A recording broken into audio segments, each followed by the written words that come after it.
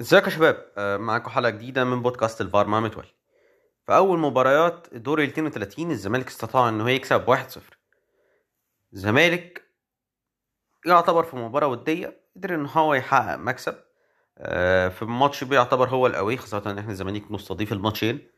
زي ما الماتش طبعا كان ليه عيوب إن أنت ما سجلتش عدد كبير من الأهداف، زي ما أنت كنت بتضيع فرص كتيرة. لكن كانت فرصة بالنسبة لك مميزة إن أنت تتابع آه، الصفقات الجديدة.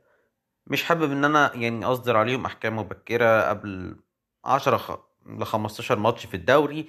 ابدا اشوف فعلا هل ده البروفايل اللي انا كنت محتاجه، وهو انا هقدر ان انا اولف الفرقة تخدم البروفايل ده ولا لا. كان ظهور كويس لبعض اللعيبة اللي كانت موجودة من القوام القديم زي عواد، واضح انه مركز وفت. المسلوسي، الكرات الطويلة. زيزو تحس ان هو لياقته حاضرة. في بعض اللعيبة حاسس ان هم ما كانوش مركزين قوي في الماتش، زي الجزيري حاسس انه كان بره الماتش خالص ونازل عايز ياخد ضربات جزاء بس. الفتوح مثلا كان مركز مع الحكم والاحتكاكات بشكل كبير. آه، فزي ما في لعيبة كويسة، في لعيبة فعليا ما كانتش ظاهرة النهاردة. لو جينا بصينا على الصفقات، اشترك اكتر من لعيب. ابراهيم انداي انا حاسس ان في توالف ما بينه وما بين زيزو، لكن تحركاته مع الجزيري لسه ما ظهرتش قوي. اللعيب بيحاول، بيتحرك تحركات كويسة. تشال كورة من على الخط بشكل مباشر، شوت كورة فيرست تايم، ادى 2 كي باسز لزيزو، فبيخش في الفرقة واحدة واحدة. احنا لازم نبقى احنا مدركين ان ده بروفايل مختلف تماما عن بن شرقي. ده بروفايل هو شبيه بالنسبه لي لزيزو، اللعيب الاجريسيف الفيزيكال البدني، اللي هو كلاسيك وينجر. بيجري على الخط، ممكن تلاقيه بيضم انفرتر وينجر برضو في نفس الوقت بيعمل تسديدات. عنده ميزه ان هو بيلعب بالرأسيات. فلعيب انا شايف ان هو عنده حلول كتيره، بس انت عشان تستفيد منه لازم تلعب بخطه تخدمه. ان انت بتلعب باتنين رؤوس حربة في بعض الأحيان من الماتش، وهو يكون مثلا من ضمن الاتنين مهاجمين. نيجي بقى لعمر جابر. عمر جابر أنا ما كنتش فاهم دوره إيه في الملعب. إحنا بدأنا في بداية المباراة 3-4-3، بعد كده لقيت الفرقة بتتسحب مرة واحدة بقيت 4-3-3، 4-4-2. فدخل عمر جابر في نص الملعب، دخل وينجر يمين زيزو لما كان بيروح الشمال، وكان نداي بيضم مهاجم. بس انا ما شفتلوش اسهام هجومي قوي. يعني ما شفتش عرضيات، ممكن عرضية واحدة تقريبا او اتنين في الماتش كله. حتى الدور الدفاعي استخلاصاته كانت اغلبها خاطئة، كان بيعمل التاكل، كورة بتكمل. فوجوده ما ابهرنيش. يعني انا شايف ان هو يا اما تلعبه 4-4-2 وهو يكون الباك اليمين. حتة نص الملعب دي مش حاسسها قوي بصراحة. نيجي لزكريا الوردي.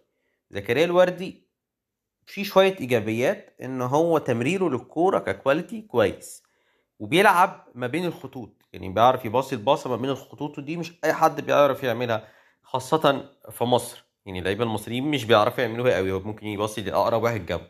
لكن عنده عيب خطير إن هو الدريبلينج بتاعه يعتبر محدود شوية. يعني أنت لو جيت قارنته مثلا بإمام عاشور، لا إمام عاشور هو دريبلر عالي قوي. فهم في حتة الباصات ممكن يكونوا قريبين شوية من بعض.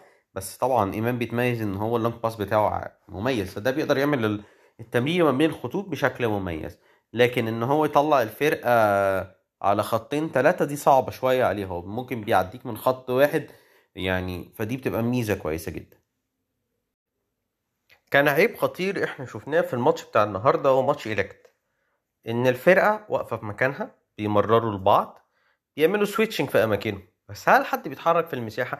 هو بيلعب قدامك على كومباكت، فانت لازم تتحرك له كتير عشان تقدر تكسب انت الكوره بشكل مريح. يعني انت تتحرك، تاخد مكان، تريح اللي جاي قدامك. خلاص هو بقى عارف هو هيباصي فين، والناحيه التانية مين بيتحرك له. ما هو انت بتباصي الكوره، الناحيه التانية واحد بيتحرك، فبتفتح مساحات، بتدي حلول كتيره. لكن احنا في ال3 ماتشات تقريبا احنا ما بنتحركش، مفيش جديد بنعمله. احنا واقفين في مكاننا مستنين غلطة او ثغرة، نلعب على عرضية كورنر. ده الحاجة الوحيدة اللي احنا دلوقتي بنقدمها. انا متفهم ان بن شرقي مشي، لكن ما ينفعش في عدم وجود امام عاشور يبقى مفيش حل. امام عاشور يعني غيابه واضح جدا مؤثر مع الفرقه مش عارفه تطلع من تحت بشكل كويس، خاصه ان انت ما بتلعبش بسيد نيمار. سيد نيمار لما بيلعب هو وفتوح انت بتبني الكوره عليهم، لكن لو انت ما بتبنيش الكوره على الاجناب فانت عندك مشكله في بناء الكوره من العمق. انت لازم تشوف حل. الوردي وامام عاشور اعتقد ممكن تبقى توليفه كويسه، خاصه للسوبر قدام الاهلي. اتنين بيعرفوا يلعبوا الكوره ما بين الخطوط، بس انت لازم تحدد مين اللي هيلعب 6 ومين اللي هيلعب 8، مين اللي هيبقى الديستروير ومين اللي هيبني الكوره.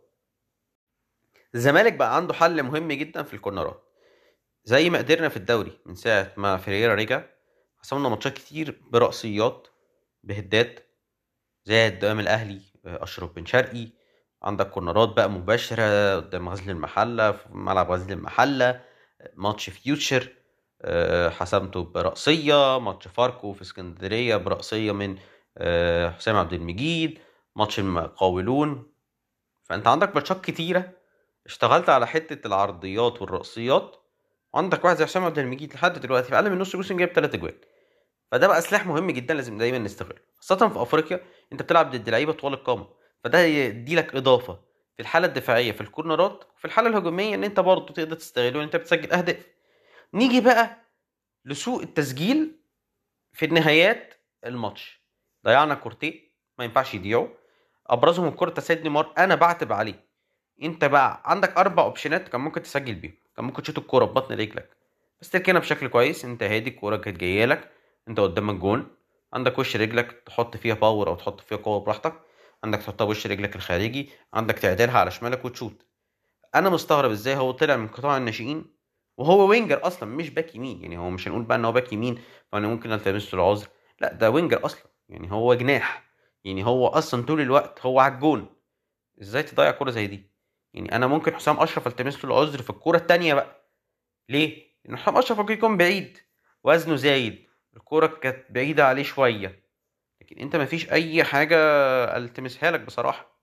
يعني خاصة ان احنا السنتين اللي فاتت في ماتشات زي الترجي جنراسيون فوت، ماتشات زي ساجرادا بيترو اتلتيكو، ماتش الفريق الجزائري، احنا ضيعنا في المجموعات كمية فرص غير طبيعية ما كانش ينفع ان احنا نضيعهم، وادت ان احنا خرجنا مرتين ورا بعض.